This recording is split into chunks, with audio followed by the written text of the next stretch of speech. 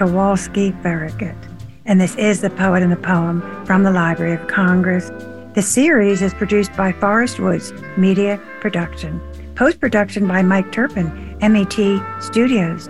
We wish to thank the Library of Congress for making the program possible. Funding is provided by the Sinipid Fund, the Ravada Foundation of the Logan family, Natalie Canavore, and Sandy Jackson Cohen. Our engineer is Mike Turpin, and I'm Grace Cavalieri.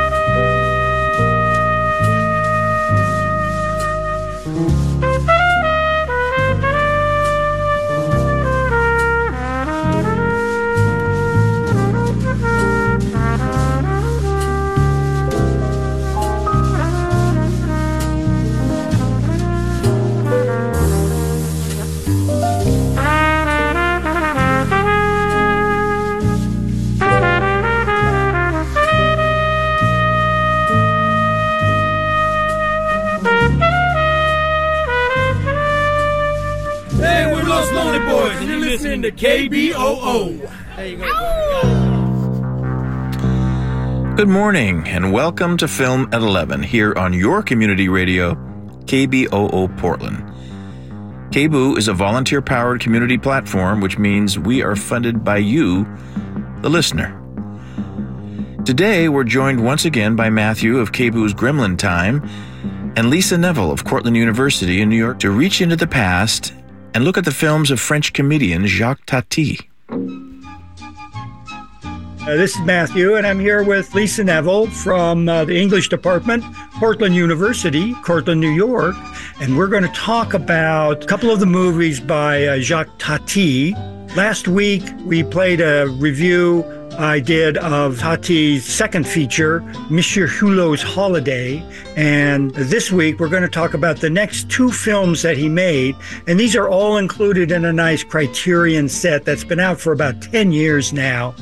And we want to talk about Tati today as a filmmaker and really go into a couple of his films in more detail. Lisa had been doing a class on children in film. And I felt that this might be something she'd want to show to students in this class. Because you were showing like the Red Balloon. Started with the Red Balloon. We saw Yvonne's childhood. Avoir les enfants. We did see that. Yeah. And we did see Elephant.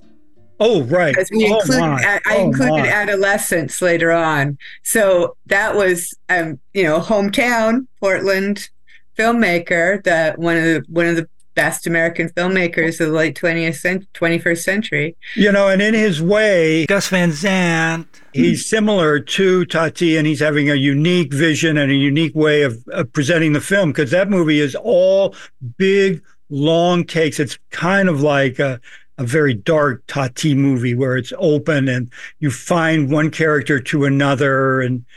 Well, it's the arc. It's the time, the way that time keeps looping in on itself. That is a splendid film. And you're right. It's really unique and distinctive. And that's what Tati is, right? You're absolutely right. So Mon Oncle is really interesting to me because Monsieur Hulot is not the main character. As the title implies, the point of view, if there is a point of view in Tati, and that's what's interesting to me about Tati, because he seems to be a filmmaker who completely dispenses with point of view. But if there is one, it's the little boy whose uncle it is, right? Now, Hulot first appeared in the previous movie, On Vacation, on the Normandy coast, and a very funny film. So now here, almost 8 years later, I think Tati had a bad auto accident in that time, and his hand was crippled in some way. Yes. So he isn't as physical comedy in Mon Oncle as he is in Hulot's Holiday.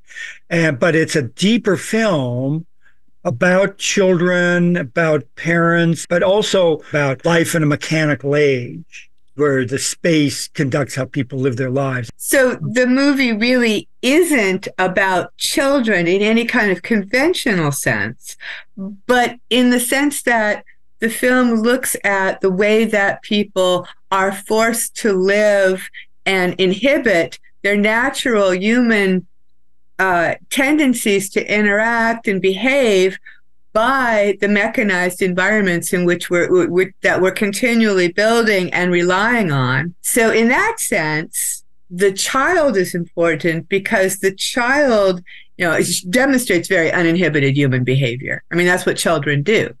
As we grow up and we become adult, we learn to conform and rein in your behavior in order to conform to society's expectations. One of the unique aspects of Tati's films is that there is very little dialogue and there is not the conventional narrative arc.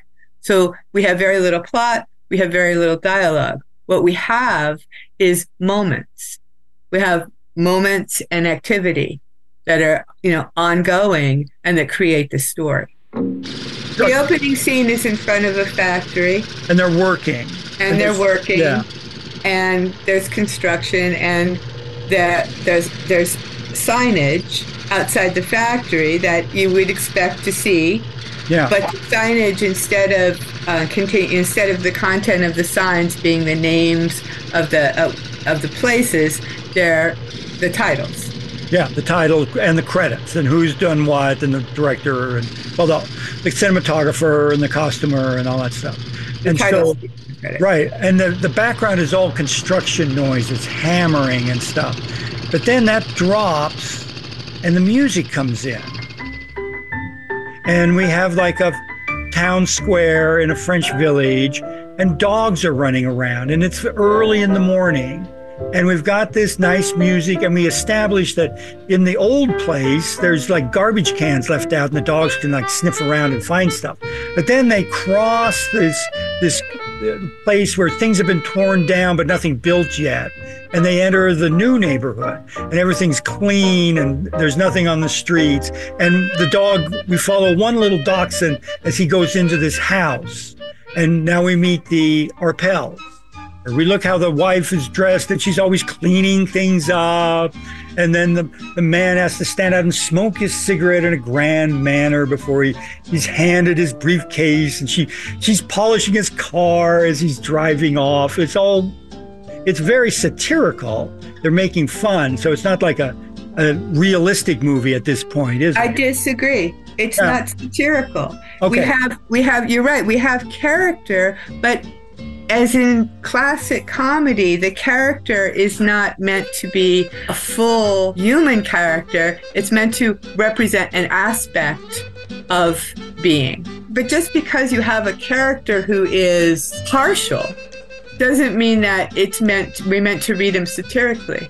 It's not exactly satire. That's what's hard to understand about Tati. And he said about Mon Oncle that people read it satirically and that he felt he had gone astray. And I don't think he intended it to be a satire. And I don't think we're supposed to read the Arpels as satirical. They're a bourgeois couple. Yeah. Who are post-war, oriented towards the accumulation of material goods and the adoration of machinery and of mechanized living. And so to some extent, there's a very gentle mockery. They're hypocrites, they're status conscious, they're completely captivated by the mechanized world. They only know themselves as other people see them. They have no interiority. So in that sense, they're entirely, fit the bourgeois stereotype, but yet you feel kind of sorry for them. Yeah. And their house that they're so proud of, it's absolutely open, and they're proud of that. And they have to be seen because they don't exist. It's like Warhol said, in the 60s, and as we're living out today in the age of social media, you don't exist unless other people are looking at your life and judging it. Now, this movie from 1958. and very much foretelling that. So now we've introduced to this family and the little boy, and then we get the idea of his uncle. And this leads us back to the older part of town. And here's all the people are out on the square. And here's Tati's very democratic comedy style here. We'll hold on the wide shot, and there'll be people will be doing different things all over the place. And then you were mentioning how much you like how they establish the casuality of everybody. Like, isn't a woman like buying fruit or vegetables from the vegetable seller, but he's like sitting across the street at the cafe having some wine, and she's like holding up like, you get this, she's shouting across the street, and he's like, yeah, that's fine. And then we finally meet Monsieur Hulot, who lives in this old building, and he has to climb a bunch of stairs and go down around a hallway or so. And we see this all from a shot from the outside. And so we're introduced to this character from the previous film from 4 or 5 years earlier, Monsieur Hulot's Holiday. So now here he is with the raincoat and the hat, the Trilby hat, and the umbrella, and the pants that don't quite go down to his ankles, and his funny walk that he has that became very popular. So we should introduce Monsieur Hulot as a comedic icon. I mean, this character became extremely popular, and people loved this character and wanted more of him. And Tati, after Mon Oncle, never wanted to revisit this character again, and did some actually really interesting things with him in Playtime.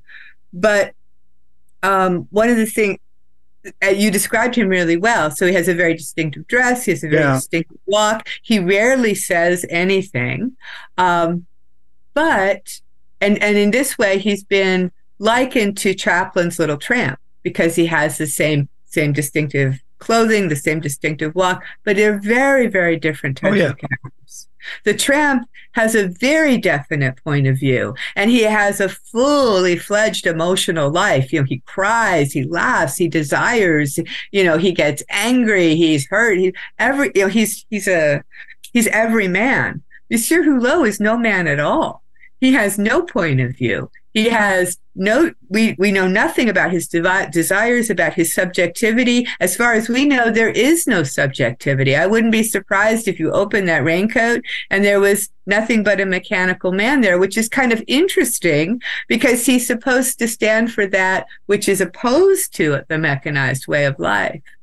But he's very flat indeed. He moves through life, and in his wake, chaos seems to ensue, right? Which is what it's funny. He doesn't seem to cause it. But he never reacts to it at all. There's a scene in Mon Oncle when the way he is introduced is like the father takes the boy to school on his way to work in his fancy American car, and he drops the boy at school. His uncle comes to the school and picks him up, and they walk back to his house. There are some other boys going in the same direction, and so the boys get up to stuff.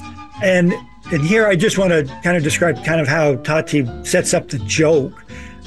You've got cars, back-to-back traffic, and the boys are walking along this sidewalk, and so one of them's got the lid of a garbage can, and he says, okay, to his pal. And this pal goes up to one of the cars, puts his foot on the bumper, and then the one hits the thing to make a noise. The other one pushes down on the bumper. And then we cut to the driver. He thinks he's been hit. And he gets out. He says, I'm not a cab driver. This is horrible. And he gets to the other driver, and he starts giving him a piece of his mind. Now, the camera is wide. In an American film, we'd be cutting back and forth from, a close-up of the guy who thinks he was hit and the other driver who's innocent. But no, we're pulled back, and we're looking down, and we see the back of the car that he thought was hit. And he's talking to the driver. The driver says, look, your car is fine. There's no damage. And you see the guy turn and look, and this is all within the frame, and you see there's nothing there. And then he notices the boy standing on the sidewalk. And you can see in his expression, even though he's practically just in profile, because we're looking kind of over his shoulder, he's kind of like putting it together in his head. And so, you kind of think, well, he probably got up the same stuff when he was that age. So he just forget it. So he gets back in his car. So the boys walk on down the street. Now we're inside looking at the driver of another car. The car shakes. There's the sound of the crash. Now we know what's happened. He gets angry. So he goes back and he's getting at this woman who's in the back car behind him. She's totally unaware. Says, what are you talking about? And he's like, you have the lights and they work and the turning signals. You're supposed to stop and you're supposed to. He's being very patronizing, I thought. But then this other woman, whom it turns out to be a character in the film, of the neighbor of the Arpels, she says, no, it's those boys over there. They did it. And the boys suddenly realize they've been caught and they turn off and run. And he calls them little brats or something like that. And so then Hulot comes along and he's sort of looking after where they go. And he kind of bends over to look at something. Well, the car coming up behind the woman, a jalopy with smoke coming out of it, probably bad brakes. Hulot is gesturing in a way that the driver thinks he's pointing something out. And he goes and looks out at what Hulot's pointing at and ends up running into the car that the woman was in. And so now we cut to the woman and she feels the jolt of the hit and she looks over and sees a little boy there and she says, you're very naughty. So she just thinks it's the kids pulling a joke on her. And it isn't until a couple of scenes later we see that the back of her car has been punched in. So that's the kind of way the humor is built up in a Tati film, like a typical Hollywood comedy, the way you'd have a close-up of this and then a close-up of that, and then you'd have a two-shot. And you're absolutely right. There's no eyeline matches, no shot reverse shots, none of the usual apparatus that leads us to understand the chain of cause and effect. And that's what I mean by a film that's virtually without point of view. I mean, of course, naturally, the camera has to be somewhere. Wherever the camera is the point of view. But there's no subjective or psychological point of view whatsoever. There's just these really wide open shots in which we are roaming around and picking up what we pick up. And then in playtime, that's taken to a much greater degree. And you are listening to Film at 11 here on Community Radio KBOO Portland. Please consider becoming a member today. Now we return to Matthew and Lisa discussing Jacques Tati and his screen character, Monsieur Hulot. And so this is Mon Oncle from 1958. His next film wouldn't come out till almost 10 years later. And this is considered his masterpiece. This really is a masterpiece. Playtime is just such a tour de force. It's one of these you have to see a couple of times to pick things out, because you're used to seeing this one thing and then you'll notice there's something else going on. And as we said, Tati was a little tired of the Hulot character, and he had to have the character in the movie to get it financed, I guess. And so he kind of pokes fun at that by having other people who look like Hulot in the trilby hat, the pipe, the coat, and the pants and everything. And they kind of run throughout the movie. The film opens in a place that we're not quite familiar what it is. And it turns out it's an airport. And we pick out a group of American women tourists, and they're on some sort of commercial junket or some sort. And so we follow them as they get into a bus, and we pick out this one woman, like the only woman who isn't wearing a hat, and her name is Barbara. And we kind of get the sense that she's really expecting to see something of Paris on this trip. And so they get into a bus and they go into Paris. And all it is glass and steel and concrete. The landmarks of Paris are reflected in the door, a glass door that's open. At one point, a workman goes up to a guard to ask him for a light off of his cigarette, and the guard's gesturing to, you have to walk over here, because it turns out there's a glass wall between them. And we get all these sorts of jokes about glass walls. And it's only at about this point that Hulot appears. He comes out of a bus and he has an appointment with somebody, and he talks to the guard, and the guard calls up, and the guy walks down, and Hulot has to wait for the guy to arrive. And then once he gets there, they take him into another room. It's all glass, and he has to wait there. And we start to get the sense of this maze that the office building really is. Well, I was going to say, it's like the spaces are dictating the functionality. Instead of people deciding, I have a purpose, I have an intention, I'm going to create a space that will support that intention. We have the space dictating to people how they can function. And this is shown where this man is Hulot's trying to meet this man, and that gets called away. They're like trying to talk. Oh, just a second. Somebody comes up to him and he turns away from Hulot. Hulot's standing there and he sees this alcove. And so he like wanders in. Maybe there's like a drink of water. No, it's an elevator. Somebody comes in, pushes the button, the door closes, and zoom, he's up at the top floor. And then the other guy turns around, is looking for him. And so for the first half of the movie, they're trying to find each other. He's walking one place, and there's like this maze. There's an iconic shot of Hulot looking from a mezzanine over the office cubicles. And there's people in each one, and there's some little thing going on in each one. Hulot is trying to find the guy. He sees him it looks like he's crossing the street. No, it's actually just his reflection. And Hulot ends up in the building next door. And now we're in a retail situation. They first think he's a customer, and then they think he's one of the salesmen, or then they think he's somebody spying on the company. That, just one thing after the other. And this is just the first part of the film. And all the while that the real Paris is, of course, because Paris is an old and beautiful city with history and art and culture and all of that. And all of that is sort of elided. And this tour bus of people, what's so funny is that instead of going to Sacré-Cœur or, the steps of Montmartre or or some beautiful tree-lined, rue where they could have a cafe, no, they go to these modern steel stores that sell these modern mechanized devices, and they listen to salesmen show them the modern devices, just like they could do in New York or Los Angeles or London or anywhere else in the world. It's really funny. And so Barbara is in this group that's touring these different events, and Hulot is there, and they kind of see each other a little bit through this first part of the movie. And then she's off back to her hotel, and things are closing, and so Hulot gets on the bus. And mistakenly, as somebody with a lamppost that they bought, or a standing lamp, Hulot mistakenly grabs it thinking it's the post in the bus.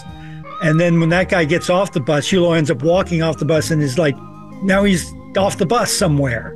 And this leads to an amazing sequence, which I've forgotten about, where he meets this other man who was in the army with him. And earlier somebody had talked to him, said that they were in the army together. And so he comes up to Hulot and he said, how you doing? And back and forth. And so, why don't you come up to my apartment for a drink? And so they go into this apartment building, and we've been set up the idea of the glass walls. So the man goes into his first floor apartment, but the camera stays outside, and we hear the sounds of the street, and occasionally some passengers come by. They go into the apartment, and it's like the department store display. But no, their whole wall is a glass wall. And he's introduced his wife, and it's all, we don't hear what they're saying, but the camera is placed that on the left hand, you see the wall, and then the glass, and then the people inside in that apartment. And then to the right, we see inside another apartment. And in that apartment, we see the man who Hulot was trying to meet up with. It's a 10-minute shot. Yeah. Where the camera is outside the apartment building. Their walls are all glass, and you can see them inside. You can see him waiting and talking to people. Of course, he never meets the person he's supposed to meet in that apartment. Their family talks to him for a while. Yeah. And then you see the apartment next door, and you see the woman come home from work, and you see her watching television, although you never see the television. And then you see the man come home, and you see him take off his clothes. And of course, it looks like she's watching him take off his clothes. So the sense of voyeurism is very strong. It's carried over from Manon, because one of the themes in this modern mechanized world is that we're continually being surveyed. And of course, again, here he is, Tati, being extremely prescient, because we live in a world of, where everyone is under surveillance all the time. So not only are do people have to feel get so much of their esteem from being looked at, and at the same time, they're also being constantly under threat because they're continually being looked at. Then this leads into an even more amazing sequence. Now Hulot is like in this apartment, but then they're like going to get out home movies, but he's like, oh no, I have to go. And, like we don't know what exactly they're saying, but we know what they're saying. And so he leaves. And then the man he was trying to find, he has to take the dog out to walk. And they end up meeting up out on the street and talking about what they needed to talk about. And they just kind of go off screen and do that. We then go to the hotel where the American tourists are staying, and it looks like Barbara is getting ready to go to bed. And you almost think, well, this is the end of the movie. This was the day, but no. She hears this announcement that the tour of Paris nightlife is about to leave. Anybody better get ready. And so the maid comes in and she's just pressed her dress for her, and she's got this nice green dress on, and they're going out to this restaurant, the Royal Garden Inn or something. And we cut to that restaurant. And so the last hour of the movie is what happens at this restaurant, which is not ready to open. There's still construction going on. And the guy is on the phone saying, yes, we're going to open. We're opening tonight. Yes. And the workmen are still there. And the first couple shows up. And of course, the workmen are like, oh, let's get the paper up and move out of the way. We can't be seen. The workmen can't be seen. So I think, again, this last half of the movie, in this huge restaurant scene, shows us how much Tati is focusing on the present moment and how uncertain the moment is. Even though this is, of course, a very carefully planned film, there's this sense that we're watching it that we don't know what to expect at each moment because there's no intentionality, there's no flow from the past to the present. Yeah. There's no drive to go from here to there. And also, as we see in the restaurant scene, satisfaction in the present is continually deferred. They never get to eat. There's an hour. The people come to the waiters come to the table. They prepare the food at the table. They bring them the food. Nobody ever eats. Nobody ever gets fed, even though that's the whole point of going to a restaurant. And it's true in almost every activity, like Matthew was just describing. We believe that Monsieur Hulot is supposed to talk to this man, but of course, we spend the whole first part of the movie, he never gets to see him, and then when he finally does see him, it's off stage. In a way, it's still deferred. We don't know if it ever resolves. Nothing resolves. So this is Playtime, and it's a movie to enjoy over and over again. And if you can see it in the big screen, it's definitely one to see. And so it's from 1968, and it's included in this very nice set from Criterion, which has all of Tati's films in it. And great supplements as well. There's some essays as well as some different critiques of Tati and the films within the discs here in this nice Criterion set that Professor Neville and myself have been talking about. But Playtime is just so amazing. The whole thing is shot pretty much in widescreen. Oh, one thing you didn't mention, it was shot in 70 millimeter. Yeah. And originally was shown in 70 millimeter at the theaters. And it just has this completely rich depth to it, and which is why you have to see it several times, because there's so much to look at. Should we mention that he went broke making it? He built an actual office buildings to supposedly be used as office buildings after the film. But we should actually.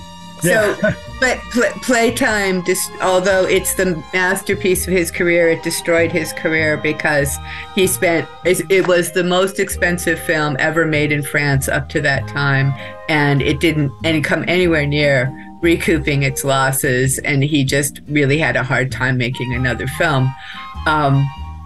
Partly because he's such an insanely meticulous filmmaker that instead of using Paris, which was right there for him to use, he built Paris outside of Paris. He built his own Paris, and it cost a fortune.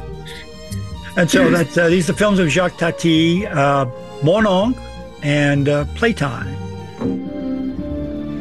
Thanks, Matthew. Thanks, Lisa. And thank you for listening to Community Radio KBOO Portland. Film at 11 will be back next Friday, so until then, keep watching the screens.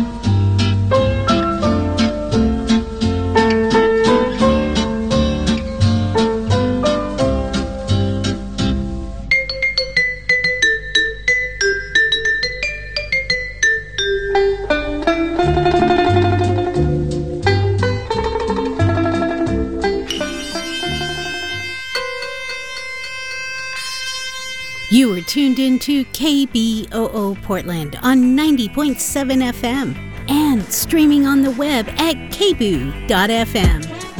Thank you for tuning in to KBOO Community Radio during the special programming campaign, All Thrills, No Frills, Volume 3. This February and March, you will hear different marathons and series, all brought to you